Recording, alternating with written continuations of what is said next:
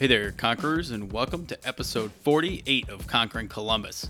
We've got a great show lined up for you today with a Buckeye you should all know well, President Michael Drake.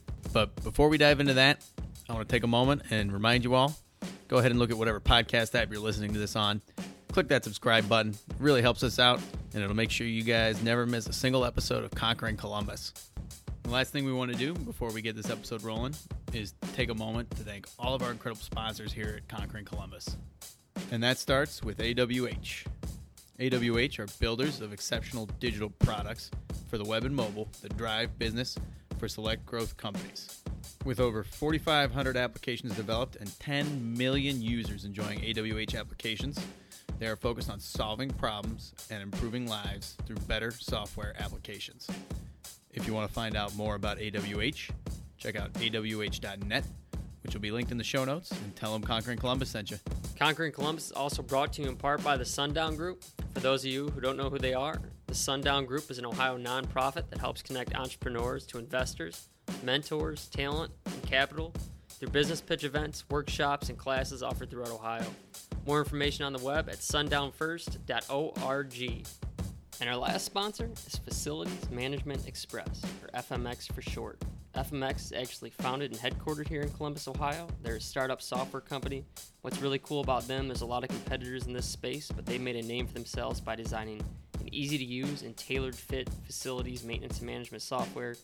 They serve industries ranging from churches and schools to property management, manufacturing, and fast casual restaurants. You can learn more or check out a free trial at gofmx.com. Mike here again, and if you want to be a sponsor of Conquering Columbus and have your message heard by conquerors across the city, please reach out to me at mike@conqueringcolumbus.com. And one last thing before we get this episode rolling, Conquerors, we want to hear from you. There will be a quick survey in the show notes of today's episode, and if you guys could fill that out for us, we'd really appreciate it. All right, Conquerors, let's get the show on the road.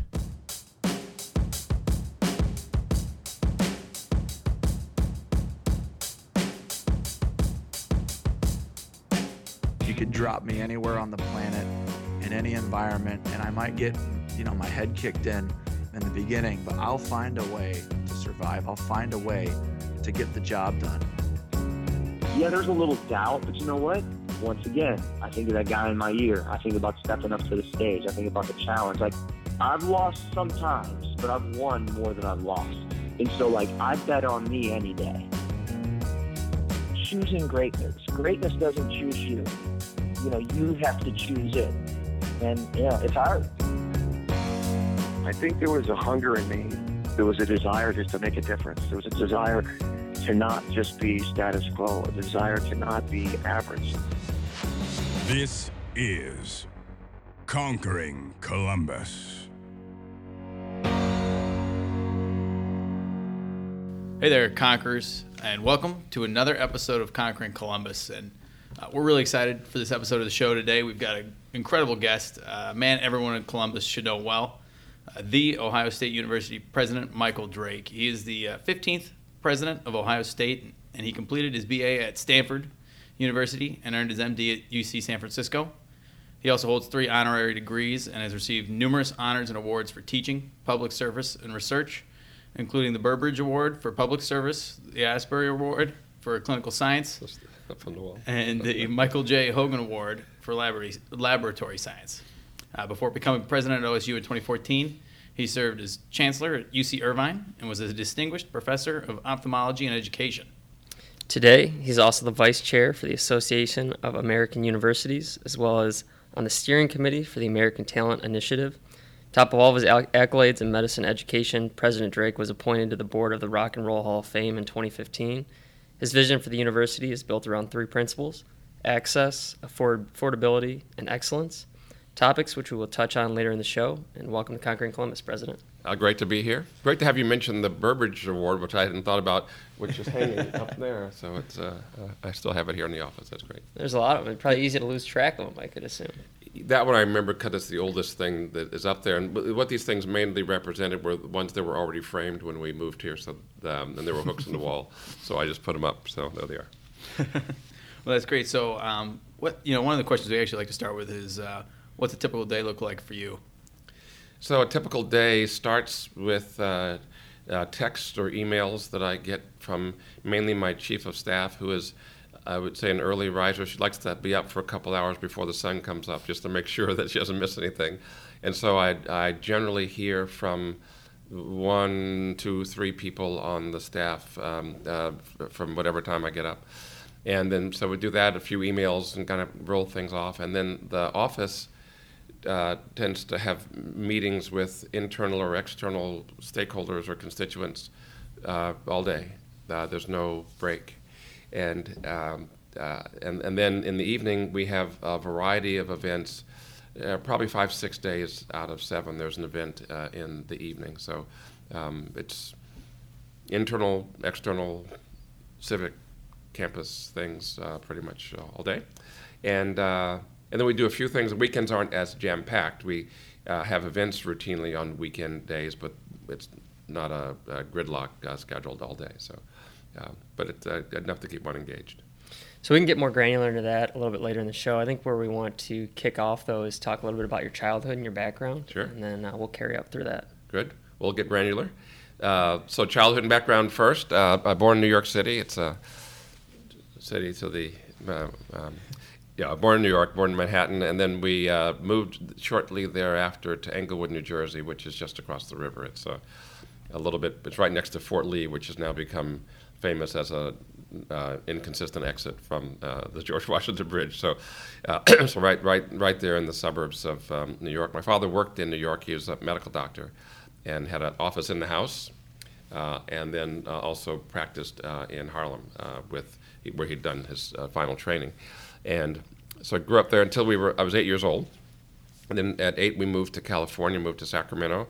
And my dad had a different job. He became a psychiatrist. I didn't realize this fully, but when he was seeing patients in the home in the evening and going off in the daytime, first it was to be a general practitioner, but then he began a residency.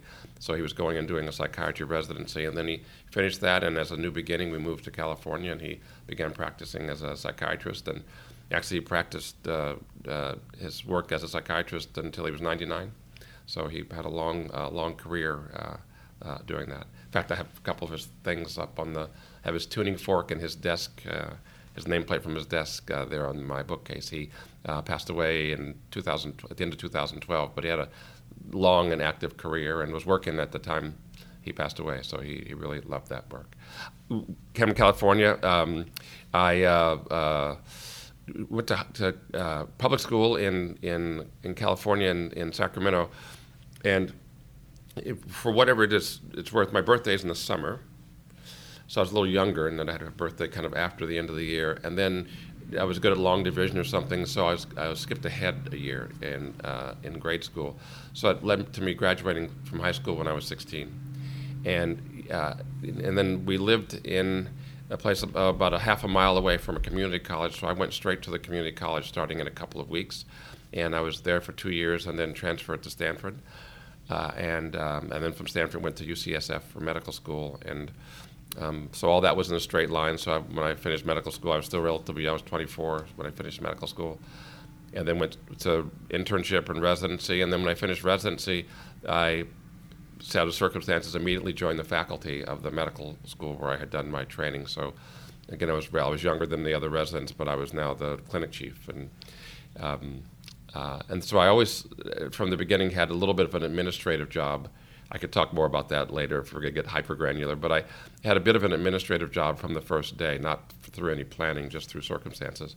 And so I was doing research and teaching and patient care, but also some level of administration. And the administrative part tended to get a little wider as time went on, and then I was on committees and then chaired committees, and then I had a large administrative job when I was appointed to be Vice President for Health Affairs of the University of California system. And then that led to the administrative job of being the chancellor of the Irvine campus, which led to being the president of the Ohio State University, and here we are. So it was called kind of a roll forward. Definitely, yeah, and we're really glad to have you here at Ohio State. I think I can speak for almost all Buckeyes and everybody across the state on that one, but thank you. We should have maybe a commercial break at that. I appreciate it. That's very kind. But one thing that I wanted to ask you about, were there any challenges kind of early on and going through as you're growing as the administration Yes. piece grew, was there anything that was challenging to you that grew your career in a significant way, or what did you enjoy about the administrative side of it? Well, yeah. So yeah. I mean, lots of it's like challenging. Like every day, there's something generally. And so at the beginning, and maybe I'll spend a second on that. So I was planning on finishing residency and then doing a normal postdoctoral fellowship and then thinking about an academic career, straightforward. I was well known at the place that I was because I'd been a medical student there, then I'd been a resident there, I'd gotten along. You nicely mentioned a couple of awards. Some of those were won when I was a resident, so I'd done some research that had worked and done some other things. So I was having a good time and things were going well. And the clinic at the university that I was working had a director that had been there for 20, 30 years, very senior person. He retired and his job was taken by a junior person.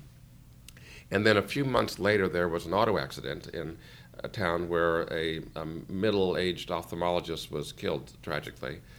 But the retired person and the new clinic chief who'd taken his place joined together to take over that person's practice. They were all three were Japanese. This was the largest Japanese medical practice in ophthalmology medical practice in town. And then that was supposed to be temporary, but the younger person decided to buy the practice and move there. So now there was a vacancy for the director of the clinic that happened around June when I was about to finish residency and become a fellow. My supervisor and the department chair came and said, look, why don't we do this? We'll split your fellowship. So you spend half the time in the lab, but half the time you'll be the clinic director. And then instead of doing the fellowship and then looking for a job, you'll be an assistant professor starting Monday, essentially. And I said, well, that's okay, I guess, And so I started. So then, I had a budget. I had 15 employees. I had schedules to manage. And the challenge there was, that I was on Friday. This happened over about 3 or 4 weeks. But on Friday, I was a resident, and as I mentioned, I don't mean to make a big deal of this, but I was younger than the other ones just because of the circumstances of my education. And so I was a resident, younger than the others. On Monday, I'm supposed to be the boss. And I have faculty working for me who are my own professors now, are working in the clinic with me as the director. But I look the same to them on Monday as I did on Friday. And so the challenge there was that I had no authority over them. I couldn't make them do anything. I couldn't develop an attitude or that wasn't going to do it. So I had to, if I wanted them to do something, I had to make it, I had to ask them to do things that they could see were in their own interests. And some of them didn't get along. And I would need to have the people who didn't get along with each other do something together in a cooperative way to help us move forward. So I had to be really thoughtful about how I would present things to them, what the plans were.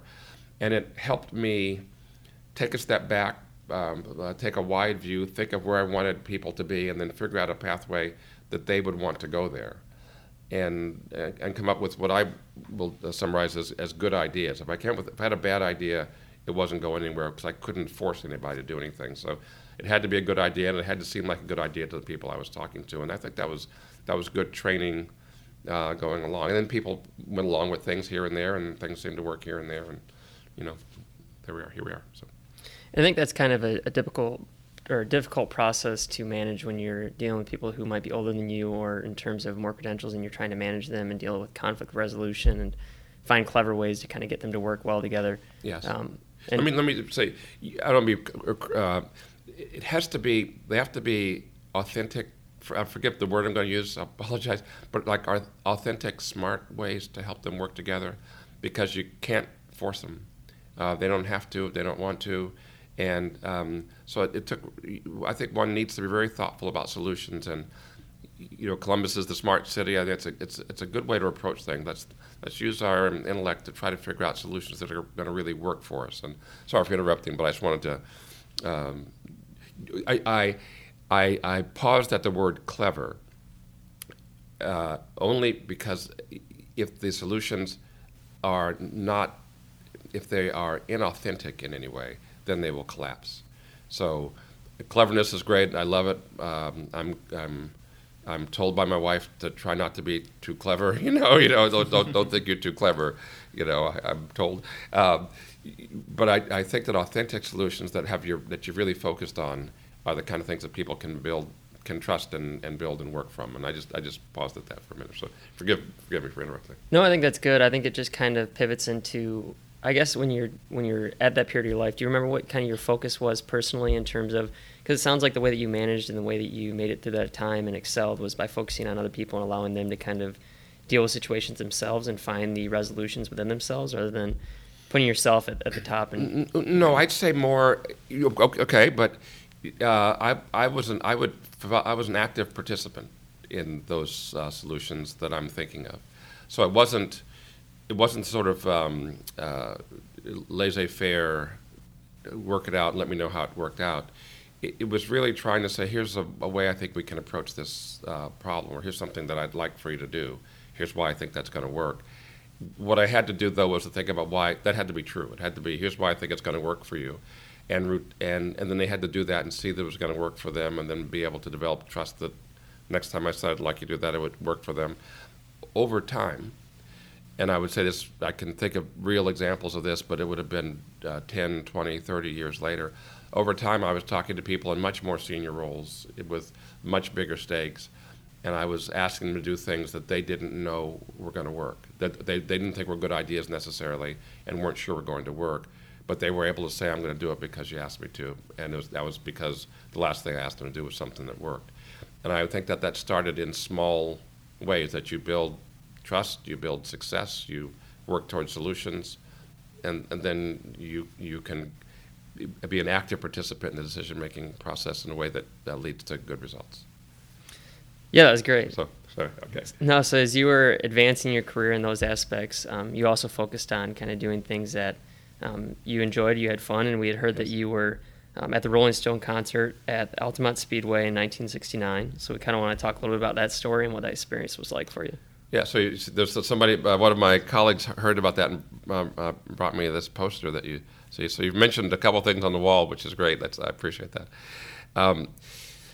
So I was in Northern California in the 60s, late 60s, and there was an active music scene. I listened to the radio like everyone did, and there were fewer channels. You know, we have this kind of ancient history thing where you had to tune into channels or buy records, things that I have to describe to you in great detail for you to understand the barbaric, primitive nature of it. But we would turn to the radio and listen to the radios. And so we all listened to this, a lot of the same music as what was played.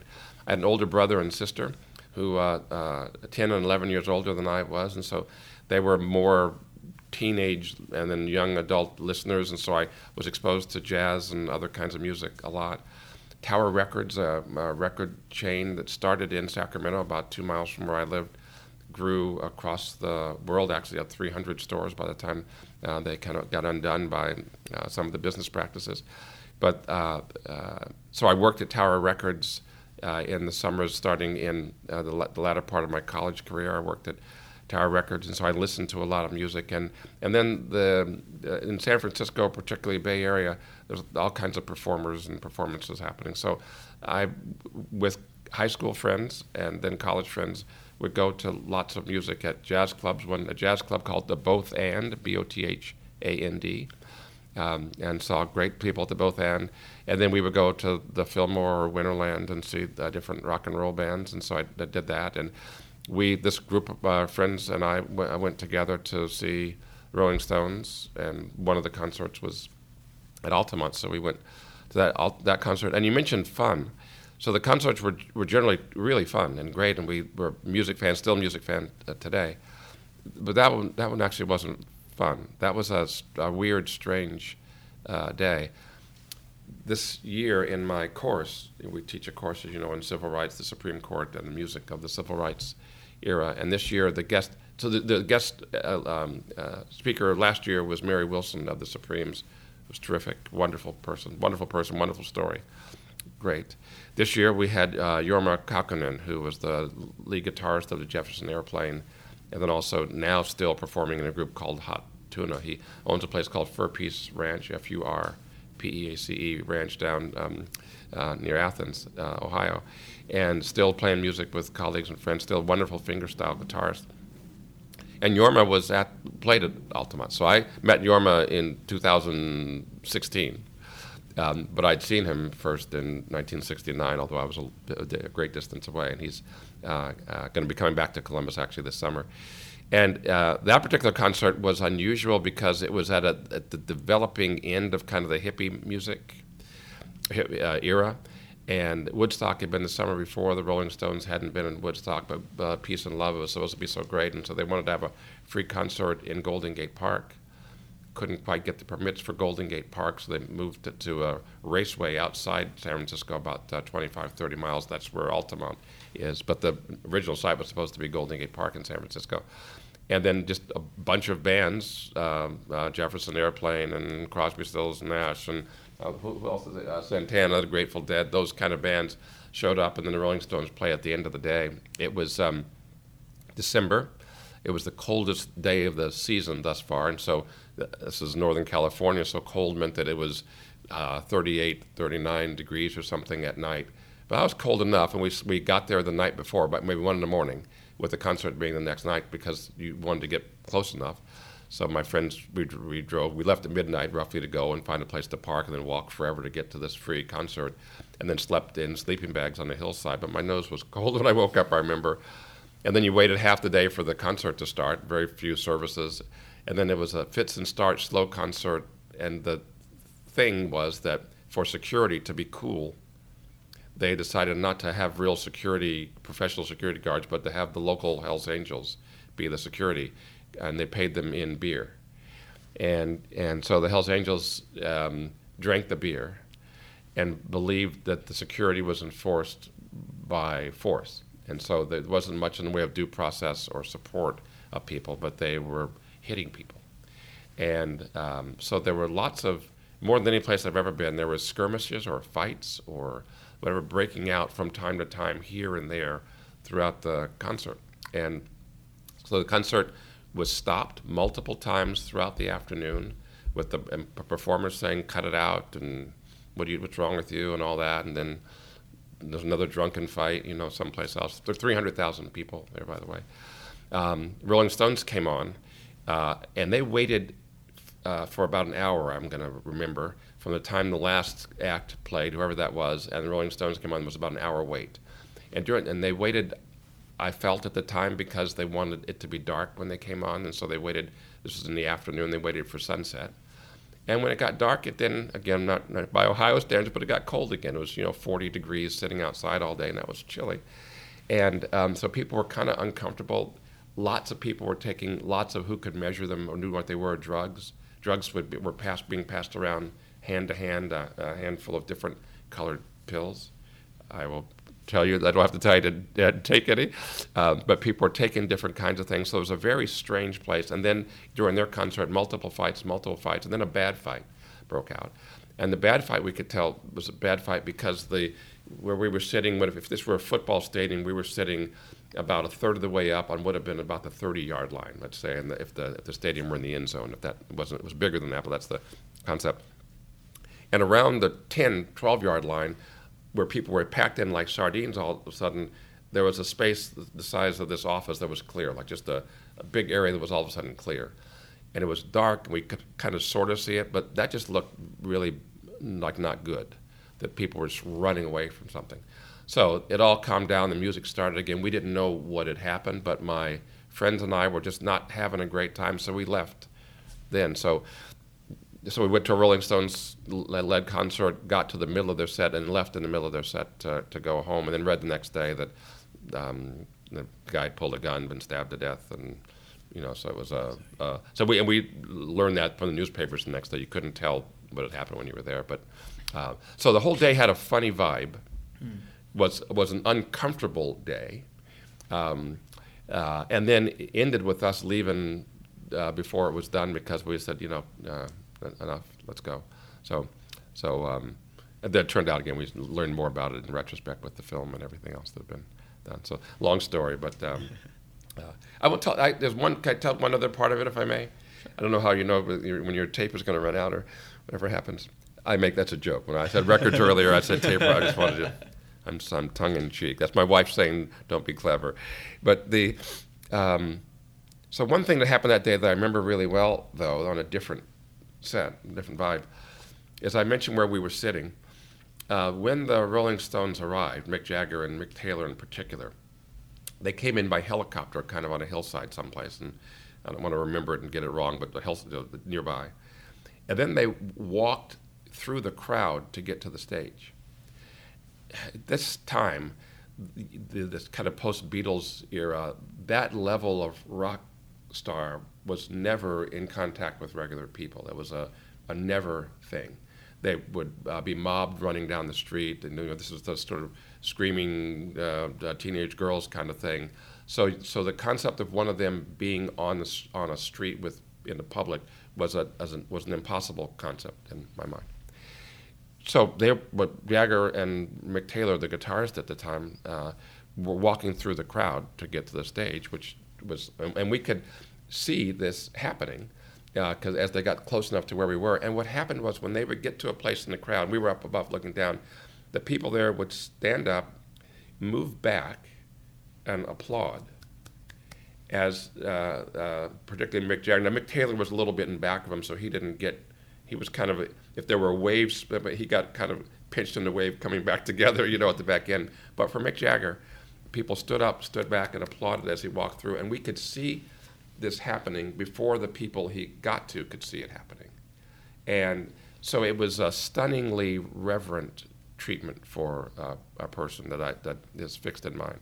I tried to take pictures of it.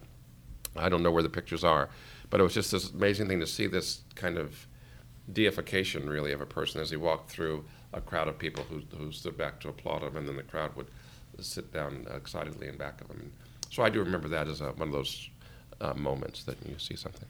Yeah, that's a pretty incredible story. I love hearing about the Altamont Speedway. 300,000 people is just, you're talking 3 horseshoes of people there. So it's pretty incredible. But I'd like to move on towards becoming Ohio State president and focus on one of the questions I wanted to ask was what was kind of the interview process like for Ohio State, and what made you want to come to Ohio? I thought you were going to go to, I was 1969, I thought we were going to go to 1970 and talk about Sly Stone and Miles Davis, but we'll move on. My wife and I, our first date was to go see Miles Davis, so I'm happy that we picked something so cool to do. It was fun, we did it on purpose, but we didn't know then, I'm 18, or she's 18, I was 20, we didn't know then how cool it would continue to be for all these years later, but it was we were happy to do it at the time. So the process here was interesting process, great. Over the years, you meet different search firms in a variety of ways. Sometimes you employ them, sometimes they call you, whatever. And I got a call from one of the search firms led by a person who I had known from before, and who'd worked for us and has worked for us. And so I was very pleased, and we had a nice, and he said, gee, they're looking for a new president for Ohio State, and I think that this is something you ought to really think about. And part of the circumstances, a couple of circumstances, one is that we were entering our 9th year at Irvine, and I had always felt that the right time for one of these jobs was about 8 to 12 years. It takes 3, 4, 5, 6, 7 years to kind of get things going. And more than a dozen years or so, I always felt was maybe you need it's time to give them the benefit of someone else's idea. So nothing true, and there are people who've gone on longer, and there have been people who've done much more in shorter periods of time. But I had this in my mindset that 8 to 12 years was kind of a sweet spot, and we were now in that sweet spot. So I'd been thinking a lot about kind of the next phase, what I was going to do for the next phase. And I had thought of it as being a decrescendo phase. I thought I was going to go back to more research, but actually more teaching, and just kind of settle into, being an old professor, getting some arm patches, elbow patches for my coat and teaching classes. And so that was kind of what I was thinking about back in my mind. The call came about Ohio State, and my friend, colleague said, gee, this would be a really good opportunity, so at least you ought to think about it. So I thought, let's think about it. And I got a call from the person who was doing the search process here. We'd set that up. And they said that they were doing an unusual search process. So instead of starting with a large group of people and winnowing it down, So there'd be airport interviews and all that. They started with a large group of people, and then on paper got down to who they thought the finalists were. And we're going to do it in the reverse order. So they were going to start with who they thought would look like the best candidates for them. And then if those didn't work out, then they'd kind of expand the pool rather than going the other way around. So that was an interesting thing. So I felt at the beginning it was a serious conversation because that they were saying, gee, we're going to start where we think we want to be. And we had a wonderful conversation. We were scheduled for half an hour. We went on for much longer than that and weren't done at the time that we finished. And it was great. And so that led to an invitation to come out and meet a few people. And I took a red eye, and with California to Newark to Columbus, and then talked to people all day. But they were fascinating people. I had great conversations from the very, very beginning. I knew about the university, of course. I'd worked with Gordon Gee for years. We were on committees and things together, small ones even, where just a few of us. And so I had colleagues here, and I knew the institution, of course. But I'd never thought about being here. And this was letting me meet the people who were the trustees and leaders, and they seemed great. And then my wife and I came back a few months later and met faculty and students, and they were terrific. And we thought these would be wonderful people to work with, and Columbus would be a great city to live in, and this seems like one of those magical opportunities. So that's how it worked. So did they give you any feedback throughout that process on the identifying traits that really separated you from the other candidates within the pool and kind of led you to being the one selected for the position? A little bit. So, they do a little bit of that tonight, but they would have asked me the same question, though. They said, we have all these people, what do you, what's... And I think that a couple of things were seen as important, I think, and that would be more what they had looked at the very beginning. And I think that our experience in Southern California had been sort of notably successful, so I think that was an important thing. We had the experience of running a campus not as big as Ohio State, but half as big. It was a $3 billion budget and 30,000 students, and so we've been successful there. I was on the NC2A board at the time, so I had some experience with sports. The team, we were only Olympic sports, but had several national championship Olympic sports teams, and so I had at least some familiarity with athletics. And that was something. We had an academic medical center. We'd built a hospital. We built a laboratory building, so we'd done that. We'd had millions, actually billions of dollars of construction. So I nicely had experiences relevant to this institution. And then both my wife and I were interested in this opportunity. I think that meant a lot to them as well. And then they were great people, so I think those things all together worked it out, made it work out. And then once you accepted the position, what does that process look like? Like, what were some of the difficulties and some of the peak points of your first couple months or days or weeks on the job? And does the process work where you bring in other team members around you, or you get accumulated who's already there? Yeah, I think this is done. Different people do things different ways, and maybe this is personality or circumstance. Universities tend not to replace lots of people quickly. That's just that's a vibe. So some people come in and say, I need everybody new, everybody here, go away. Others, and I think more commonly, work with the people who are there as long as that is okay. And as I describe this to myself, whether or not this is true, I describe it to myself, is I had so much training and so much time as a medical doctor. I saw patients actively.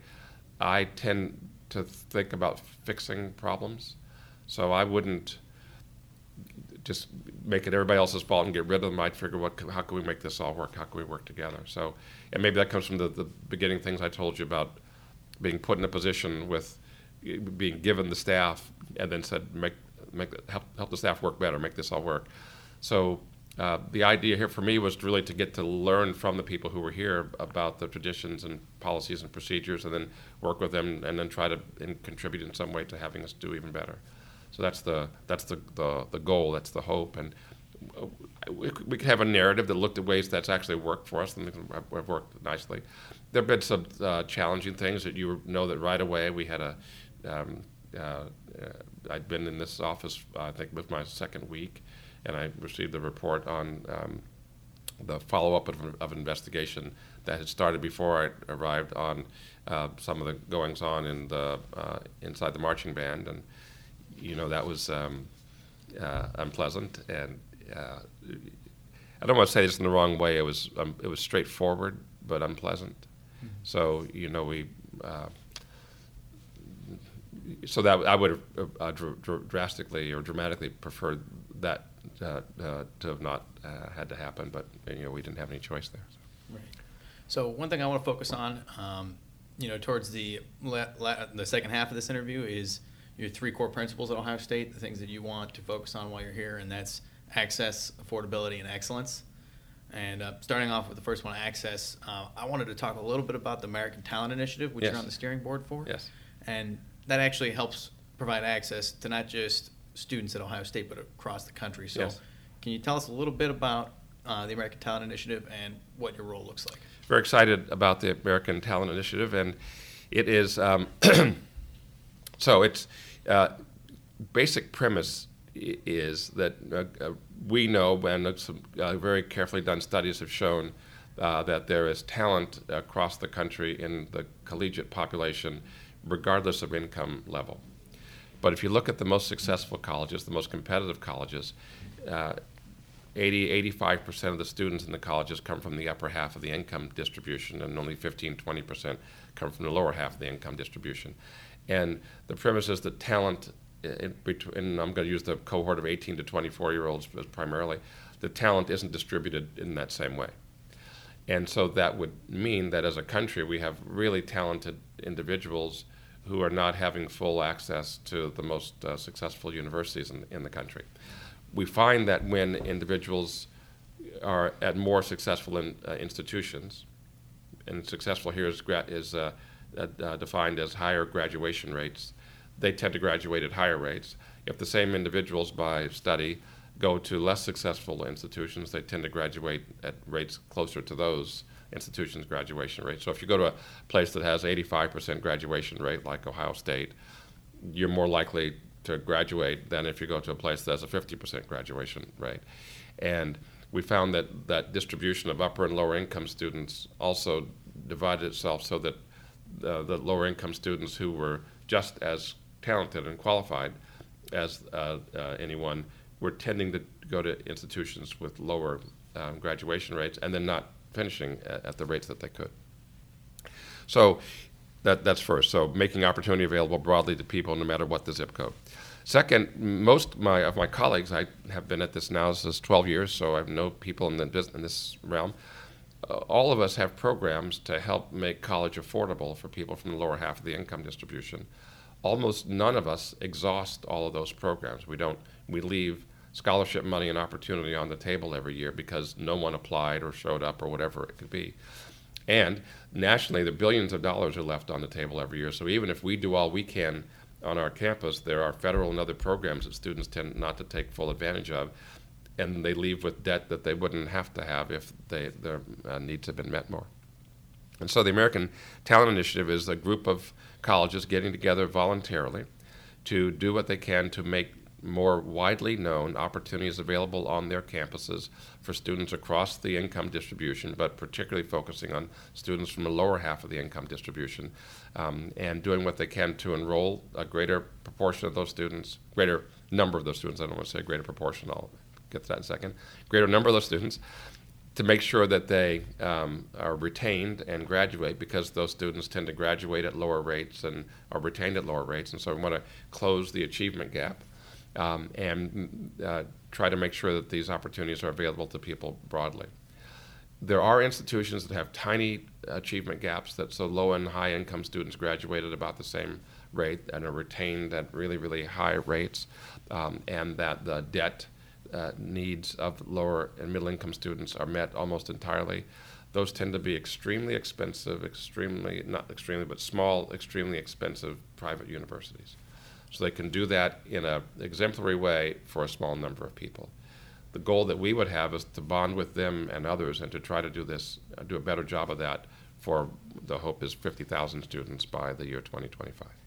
So make the programs that we have available and more widely known, work with students who use those programs to make sure that they're supported and can graduate in a timely fashion, share best practices with our colleagues, and contribute to a national goal. That's the American Talent Initiative.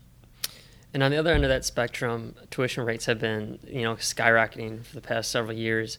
But what a lot of people don't know is here at Ohio State, you've done a great job of trying to keep them level and keep them from falling. They've been skyrocketing at zero. It's been absolutely flat for the last 5 years here. Yes, but which is awesome. Yeah. It's amazing for people who are trying to, get a credible education at a level that they can afford without having to worry about an increase every year.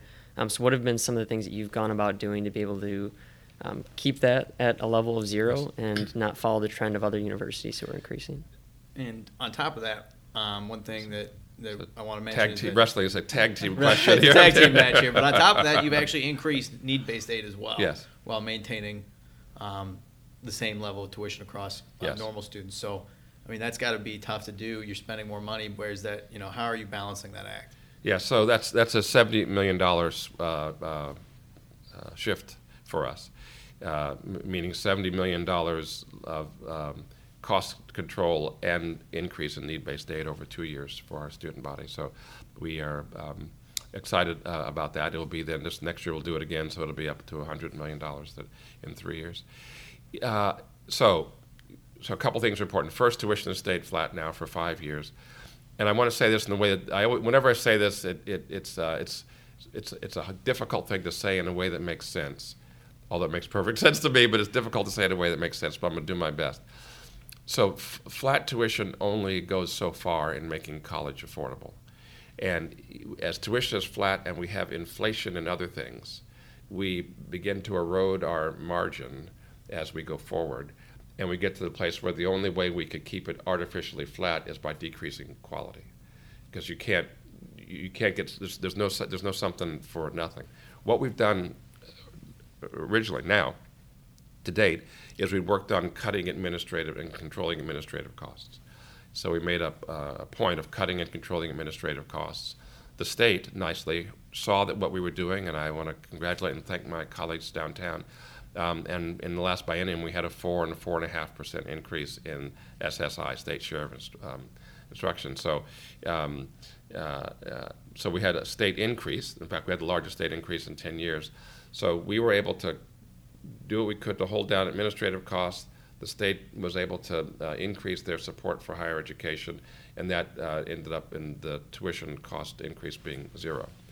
Still great pressure on us, and to the extent that the state could come forward and do similar increases in our support going forward, we'd have an ability to continue to move our quality up while keeping tuition flat. State budget isn't finalized yet. We'll see what they're able to do, but we know there's going to be real pressure there. So we do our best to cut costs. When our state partners are able to help meet the cost of inflation, then we can continue to move forward, and that's the way we looked at it. We also looked at money that we were able to save administratively and pumped that directly back into need-based aid, and that's for families really. Well, the families that benefited from this are families up to about $104,000. So the median income is a little less than $60,000, so the lower half of the income distribution would be $57,000, $58,000 and below. So all of those families receive need-based aid. But we know that for middle-income families that college is quite an expense, so we increased the need-based aid up to about $104,000 to make sure we have median income families and below, but also middle-income families around the median up to about just over $100,000, and we will still focus on that. And there we saved money and then redistributed the money back to the students and their families. In fact, to be more accurate, we made the commitment to do the redistribution before we knew where the savings were going to come. So we wanted to really hold ourselves to a standard to say, here's this money, now we have to find those savings this year coming forward, and we worked hard to do that. And I think I want the, we just wanted to make sure that we made a bold statement that way, and I hope had a positive impact on our students and their families.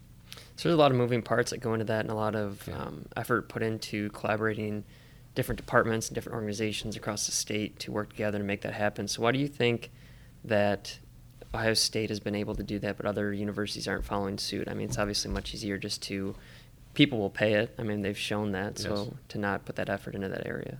Well, I can't talk about others, and I can say what's true for us, and that is that we say access, affordability, and excellence, and we're interested in all three all the time. So excellence is really important to us. We want to be the best university that we can be, and if you said we could be more affordable or by just lowering our quality, we wouldn't think that was a bargain. That doesn't increase value. I mean, you could have the cost be zero and have no quality, and that's great, but that's not what anybody wants. You come to this university, particularly a prestigious university like this, because of the value that it provides. So excellence is an essential part of that value. It's the most important differential for people to come to us. They want to go to the best university that they can. So we think that excellence is really, really important for us. Affordability is important. And what we mean by affordability is that it's affordable. That doesn't necessarily mean cheap. It's not free. It does cost something. And so what we want it to be is that we want that to be affordable so that the quality that you have and the resources that it takes from you to be able to support that seem like a terrific value to you. This is really a great value. And we found that our university has been nicely ranked by national organizations as among the top 24 or so values in higher education in the country. We're very pleased about that. So that's terrific. The American Talent Initiative has a lot to do then with access, and that is that when we have something that's of tremendous value, that's affordable and really, really high quality, we want to make sure that secret that's not a secret from people who could really benefit from it broadly. So we want people to know broadly that this is here and that this is a place where they can come and succeed. And so as we work on access, affordability, and excellence as our own values, as our own things that are important to us, to make us the best university we can be, to make us available to the greatest number of people that we can be available to, and to keep us affordable to as many people as possible, that takes up 100% of our focus on these things. Others do things that are similar. The American Talent Initiative has lots of people who have similar ways of approaching this, and our idea with this is to try to maybe a bit of a Pied Piper. The Pied Piper wasn't the right thing for my colleagues. We just want to, if we can be leaders in a way of showing people how much value we can provide by focusing ourselves on these things, we're happy to have so many people join us in that. So I feel good about that. Definitely. And I think, when you speak, Dr. Drake, you can really hear your passion for those three core principles coming across, and you're really seeing it across the state. And, in Columbus, we can feel the excitement around Ohio State University, our research at the James, our sports teams. It's just all kind of, you feel like a team even after you've left the school. Right. One of the things that I wanted to ask, I know your time is limited with us here, but one of the things I wanted to ask you about was your position as vice chair at the AAU, the Association Yes. of American Universities. And so can you talk to us a little bit about the AAU, what your role looks like, and how you're preparing to take over as chairman next year? So the AAU is an institution made of now 62 universities, a little over 100 years old. Ohio State, an early member. And the AAU, we've been a member for 100 years, I think, 1916, if I'm remembering correctly. And it's an organization that focuses on research universities. So these are 60 U.S., 2 Canadian research-intensive universities that care about the comprehensive nature of our universities, but also the research and education mission. And so I've been a member of that from my prior institution, so I've now been there for a while, and been on the executive board for a while, a membership committee for many years, and so I've really looked at the values and the focus of the institution. And so this year, vice chair, next year, chair. And there we really are working on representing higher education, particularly in Washington, so the NIH and other places, but also around the country. And we do a couple of things there. One, we represent the interests of higher education to the government. I'm going to say a word about that.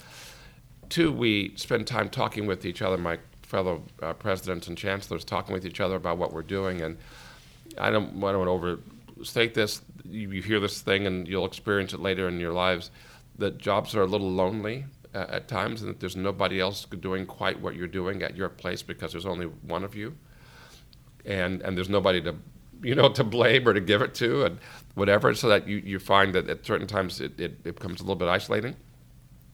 Having us all get together and share experiences and support can be very, very helpful. And then we become friends over the years. It's a very nice thing. So we have people who we know and have worked in this realm on that have worked very well.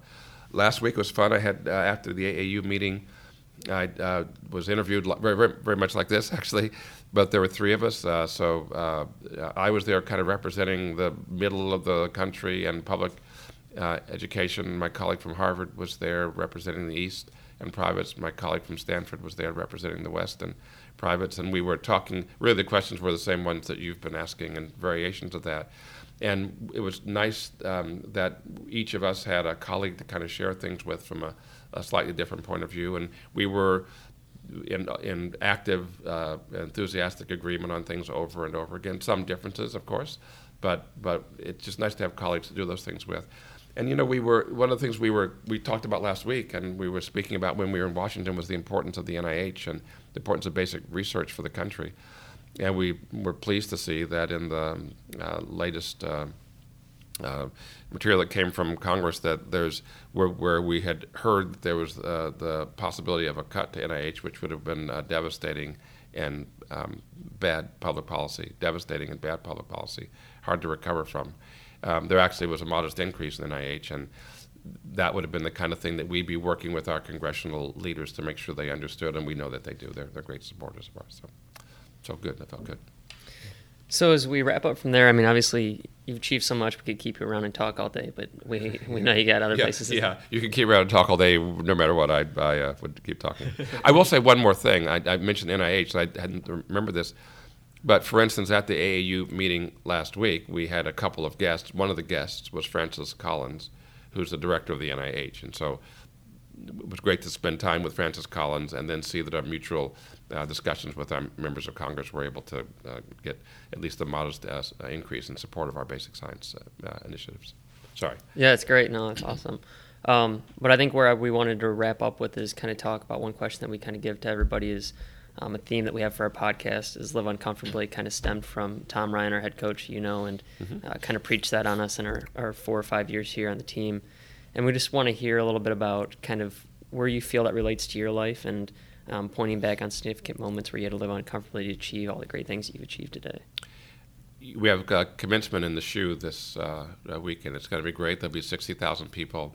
Their warmth and glow will keep us all toasty and happy. And one of the things that I will be thinking about, this will be the 9th commencement exercise I've presided over here at Ohio State. My prior institution, we had 9 or 10 a year because there was no football, so all of them were done in the basketball gym. And with guests, it meant that we did it really school or college by college. So I had a lot of time to listen to commencement speeches. And you remind me of one with your question, and that was the speech given by a student. And his speech was entitled, Life Begins at the Edge of Your Comfort Zone. And this was a student who was 22. He had that morning been reunited with his mother, who he hadn't seen for 4 years since he had left Vietnam, where he was born and raised, to come to this country. So he left at 18 to fly over here. His mother he hadn't been home. She hadn't been here. Mother got reunited that morning. He'd come here knowing very little English. Vietnamese and French were his first 2 languages. So he had to come and learn a language, had gone through, and then he was giving a speech about what it meant to be a new arrival by yourself as a teenager going through college in an intense environment.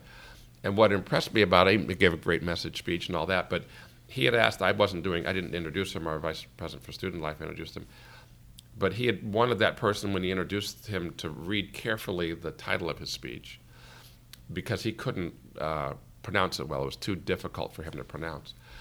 When I listened to his speech, though the rest of his speech was quite understandable, he was sitting next to me, and when he was sitting next to me, we were chatting, and I had to look at him to tell what he was saying because he had a very heavy accent. And I learned that why his speech was so clear was that he, for 4 months, had practiced the speech in the mirror at home to be able to try to enunciate the words that could be heard clearly. He still couldn't quite pronounce the title. Somehow that was just too tough for him. And so he was giving a speech to 6,000 people on the day that he was reunited with his mother for the first time in 4 years in his third language. And the speech was, life begins when you're at the edge of your comfort zone. And he, at that moment, was totally on the edge of his comfort zone. And I think that that's a real reflection of that, when you really take yourself to your limit and then push yourself to do your very best. Those are the times when you're most alive. You felt it in multiple ways. You felt it in competition, and he was feeling it when he was giving the message to people. That's a great thing to do. I was feeling it watching him, and I think and Coach Ryan has been able to teach that to many people, to their great success and to our unending pride. So it's been great. Yeah, Dr. Drake, that's a really great answer. I really appreciate your time here today. I think that's where we'll have to wrap up. Is there any last things you want to say to our listeners, people of Columbus? Just to say this, we're doing this, on Wednesday, and graduation is on Sunday, and those times really remind us of the privilege that we have to be involved with and to be supported by an institution as outstanding as The Ohio State University. Yep. All right, Conkers. Well, that'll be the end of the episode. Thanks for listening, and go Bucks. If you liked that episode, check us out on Facebook, Twitter, Instagram, social media. We're all over the place, guys. Share it with your friends. Also want to ask you if you could do us a big favor. Check out that podcast app you're listening to us on and go ahead and click that subscribe button. Again, it really helps us out, and it makes sure you guys never miss a single episode of Conquering Columbus. Last thing we want to do before we let you go here is give one last shout out to all of our incredible sponsors. And that starts with AWH. AWH are builders of exceptional digital products for the web and mobile that drive business for select growth companies. With over 4,500 applications developed and 10 million users enjoying AWH applications, they are focused on solving problems and improving lives through better software applications. If you want to find out more about AWH, check out awh.net, which will be linked in the show notes, and tell them Conquering Columbus sent you. Conquering Columbus is also brought to you in part by the Sundown Group. For those of you who don't know who they are, the Sundown Group is an Ohio nonprofit that helps connect entrepreneurs to investors, mentors, talent, and capital through business pitch events, workshops, and classes offered throughout Ohio. More information on the web at sundownfirst.org. And our last sponsor is Facilities Management Express, or FMX for short. FMX is actually founded and headquartered here in Columbus, Ohio. They're a startup software company. What's really cool about them, there's a lot of competitors in this space, but they made a name for themselves by designing an easy-to-use and tailored-fit facilities maintenance and management software. They serve industries ranging from churches and schools to property management, manufacturing, and fast casual restaurants. You can learn more or check out a free trial at gofmx.com. Mike here again, and if you want to be a sponsor of Conquering Columbus and have your message heard by conquerors across the city, please reach out to me at mike@conqueringcolumbus.com. There will be a quick survey in the show notes of today's episode, and if you guys could fill that out for us, we'd really appreciate it. All right, folks, that's all we got. We'll talk to you next week. You could drop me anywhere on the planet, in any environment, and I might get, my head kicked in the beginning, but I'll find a way to survive. I'll find a way to get the job done. Yeah, there's a little doubt, but you know what? Once again, I think of that guy in my ear. I think about stepping up to the stage. I think about the challenge. I've lost sometimes, but I've won more than I've lost. And so, I bet on me any day. Choosing greatness. Greatness doesn't choose you. You have to choose it. And, it's hard. I think there was a hunger in me. There was a desire just to make a difference. There was a desire to not just be status quo, a desire to not be average. This is Conquering Columbus.